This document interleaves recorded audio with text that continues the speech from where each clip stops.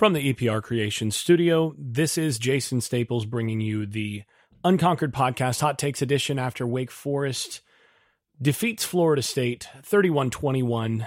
First loss for Florida State this season, and one that really this team should have won this game. I mean, we talked about it pregame about a lot of the things to expect here, and I'm going perhaps more hotter hot takes in terms of just being immediate, instant responses rather than watching through a second time, watching each play a second time like normal, going through very quickly. This time, just kind of going off of those immediate reactions. And my first reaction here is that this game basically went as expected and really actually pretty well for Florida State on the defensive side. I thought, coming in, you look at what my projections were. Clemson, I had Wake Forest at 5.4 yards per play and scoring 27 points in the that 30-point range, and they wound up with worse yards per play numbers. Their total game yards per play, 4.8 yards per play. That's really good from Florida State's defense for 31 points. And if you think about why they had 31, they had the short field with the fumble that really set them up for one of those. So this defense really did its job. There were some things that ultimately they just fell a little short on. You had Renardo Green had great coverage on Donovan Green on that third down touchdown, and he gets his hand on that, and all of a sudden the game is very different. I mean, you could not cover that any better. He just missed the ball with his swipe, and sometimes that happens. And great throw, great catch. It's gonna you expect that to happen a couple times against Wake Forest. The best you can do is to be there and to force them to do it. The other was obviously Greedy Vance in position for a huge interception, a game-changing interception, and then gets mossed. The guy goes right over his back and takes it from him. Those two plays really changed the game.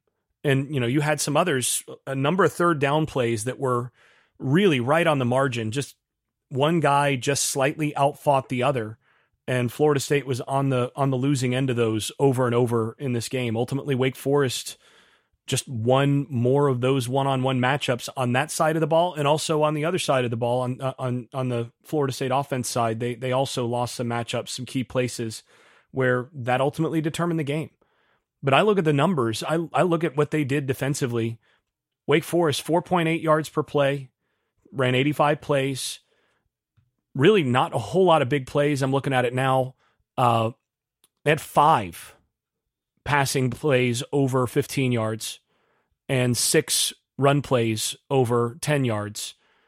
Florida State had 10 passing plays over 15 yards and 4 run plays over 10 yards. You did what you wanted to. You did what you hoped to do in terms of limiting them in big plays. I mean, this is a big play offense, and the longest pass play they had on the day was 22 yards. Secondary did their job on that. Longest run play was 35 yards, and then the next longest run play was 14. I mean, this is what you hoped for defensively. And yeah, I mean, that's you knew coming in, you wanted to force him to have a bunch of long drives, to force him to execute and run the football down the field with no big plays. And their touchdown drives, 13 plays, 80 yards, 12 plays, 90 yards, 5 plays, 39 yards. That's off the fumble. 7 plays, 75 yards, and then 8 plays, 66 yards for the deciding field goal at the end there. And, that's what you asked for. This was the right strategy defensively. It was the right approach. In general, they did it correctly too. So defensively, I think you come away saying, wow, despite the fact that you really came in outgunned, outmanned, without Fabian Lovett, with a very limited Jared Verse, who still managed to make a couple splash plays in the second half as he sort of found his legs, but definitely did not look close to 100%. But without Lovett out there, you had some freshmen out there playing at defensive tackle. Look, this defense played well, and they played really hard, and they played well enough to win. I think if you'd told this coaching staff before the game, Wake Forest is going to average 4.8 yards per play, 3.4 yards per rush, and score 31 points, take it or leave it, I think Mike Norvell takes it. If you look at what Wake Forest had done defensively on the year, if you look at what FSU expected to be able to do against them offensively, you take that every time. And that's basically, I think they played well enough on that side of the ball to get it done. Now, before I forget, I should thank my sponsors. That is EPR Creations, the best in internet marketing and website development. Louis Marquez or Keller Williams Realty in Jacksonville, Florida. ShenRealestate.com in the Research Triangle, Shenandoah, Newsma. And Garage Makeovers, the #1 garage remodeling company in South Florida. Thanks to all of you guys for continuing to support the show. Offensively, it was much rougher. Now, think about it. Florida State still averaged 6.2 yards per play. I mean, that's pretty good, and that's around the area. I expected them to average 6.5. They were in the same range, 6.2 yards per play. I mean, it's within that margin of error. 6.2 yards per play. Had 4.0 yards per rush. Not too bad, but weren't able to run it as well as they'd liked. Just weren't able to finish drives. And then, of course, that turnover, that fumble, losing the turnover battle here was critical. And then, really, if you look at where this game was decided, it was right here. Florida State comes out, marches down the field in 159, 6 plays, 83 yards, looks phenomenal on that first drive. And then they just completely got out of rhythm on drives 2, 3, 4, and 5, and 6. They went 6 straight drives without scoring a point. That's where this game was decided. First half, punt, fumble, punt, field goal missed. And the fumble led to a short field touchdown. So, you get that field goal made, that 29-yarder right before the half, and you close it to 10 there. And all of a sudden, the game feels different, first of all. And second of all, it's 24-21 or 24-28 late in the game. They kick that field goal. You're playing a little bit differently late in the game. Not having a kicker right now for those end of half, even for extra points at this point, is killing them. They've got to go find someone. If there's a red shirt, if there's a women's soccer player red shirting somehow, they've got to find a way to maybe get her to come out, because it's not going to be worse.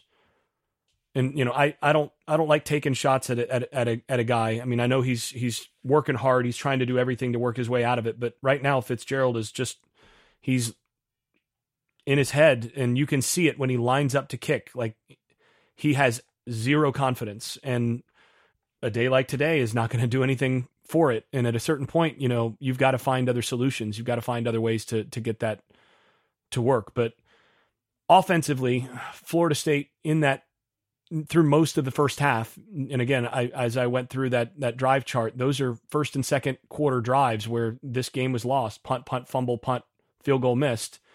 Second half, they only had the ball 4 times. Touchdown, punt, touchdown, field goal missed. They had the ball 1 time in the third quarter. Well, actually, one overlapped a little bit, but one time, they got the ball twice in the third quarter and then twice in the fourth quarter, as Wake Forest kind of closed the game down a little bit with a couple of good long drives. But I look at this and I see what's going on in terms of Jordan Travis in the first half. Just never looked comfortable. Never really looked comfortable. And I think the real issue there at that point, and I think some of it had to do with the approach offensively. I think this is the first game where they kind of got a little over their skis in terms of what they were trying to do. And I think Wake Forest was able to sort of be holding the chalk last a couple times. But in that first half, Wake Forest was able to get pressure, sometimes with 3. They were able to stop the run some on first down, and they were able to get pressure with 3 at different points. And then Travis was never really comfortable. You could tell he wasn't trusting what his eyes were seeing. And if you don't trust your eyes, you're in trouble. And he did a good job not turning it over in a couple of those cases, because I think he looked there and did not expect to see a guy where he saw him at half. It looks like they got it kind of figured out. And again, you look at coming out of the half, score on that first drive, 6 plays for -15 on that next one, which was just, again, sloppy play, penalties, a couple huge penalties that ultimately pulled that one back, but they were down inside the 15-yard line, and then you had like what essentially was a 30-yard penalty there. They were in position there. They kind of figured out what Wake Forest was doing, and they were starting to counterpunch, and then they got the touchdown on the next drive as well. And they actually drove a little bit on that last drive, which, was a missed field goal at the end. They kind of figured it out, but they didn't get it there in the first half, and they didn't adjust quickly enough to what Wake Forest was doing and to what Wake Forest was able to do. It's not just about scheme. Wake was able to really give Florida State's offensive line, particularly the tackles, a lot of trouble. And basically the way that they did that, one of the ways that they did that, and a primary way that they did that, is that they went with a tight front look where you have two what are called 4-eye techniques, where you line up the defensive ends, or they've got kind of big defensive end, defensive tackle hybrids. They run this hybrid front, and you've got your big end and then your guy that's a defensive tackle / defensive end on the other side. And you line up both of those guys on the inside eye or inside shoulder of the offensive tackle. And essentially you have that guy try to wreck shop right there.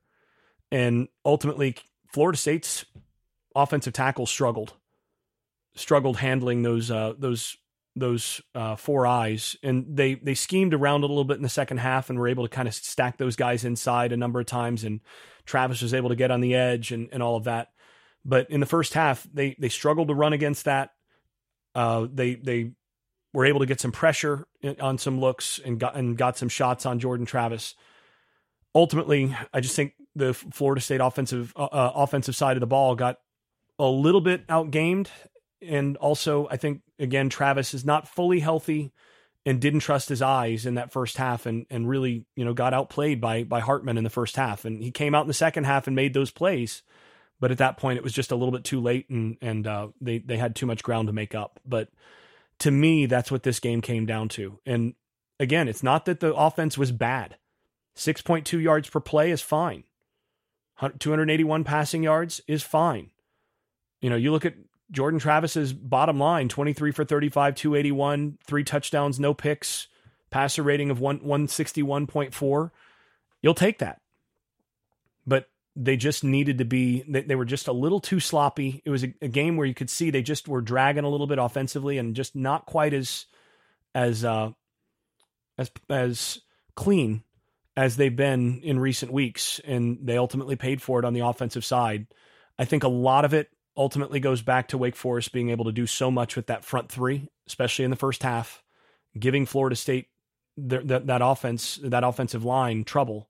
And it wasn't until really the second half that they got some of that cleaned up, and that was enough. That basically did it. That combined with the fumble, that was enough to turn this game.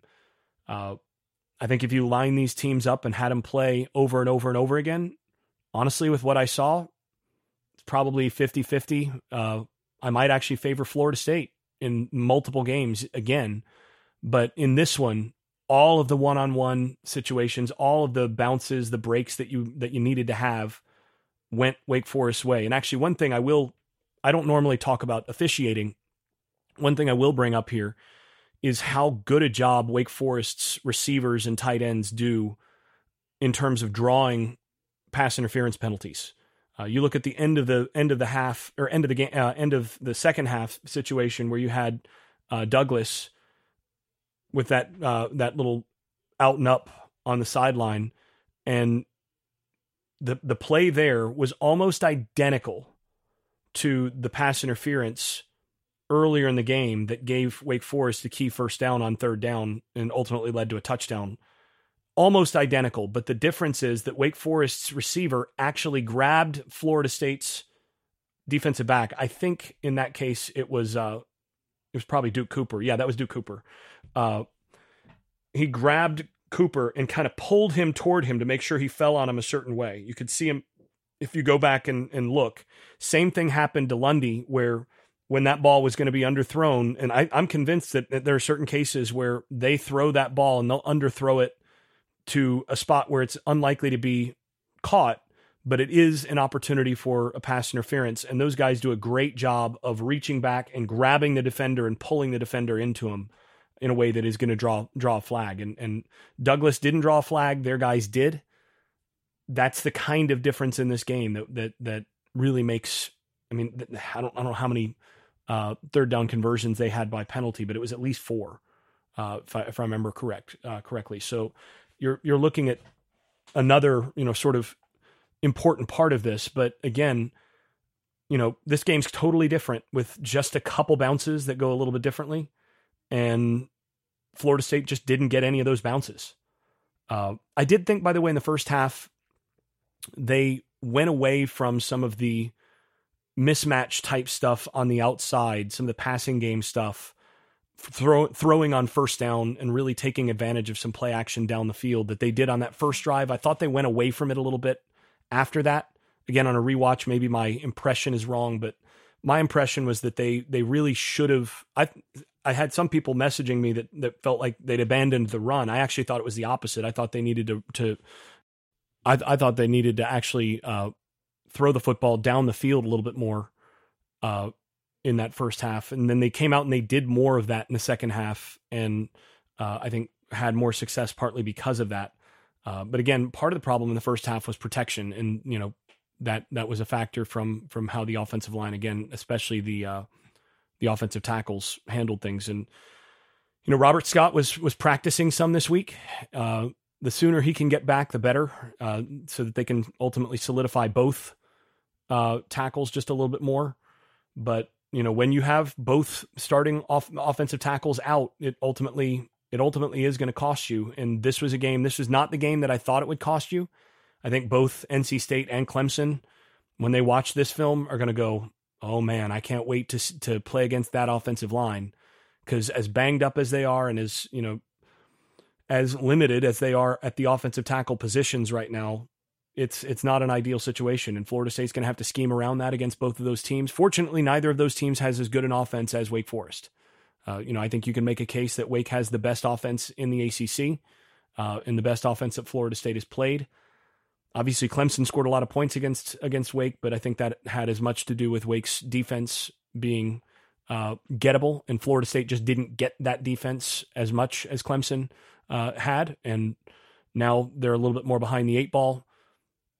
This was definitely a game you would have liked to have won, to go 5-0, but this team is still ahead of schedule in terms of what a lot of people thought it would be coming into the year. If you'd asked people coming to this point in the season, if you'd asked a lot of folks before the season, Florida State's going to be 4-1 after Wake Forest, take it or leave it. Again, virtually everybody on the Florida State side of things is going to take that, no questions asked.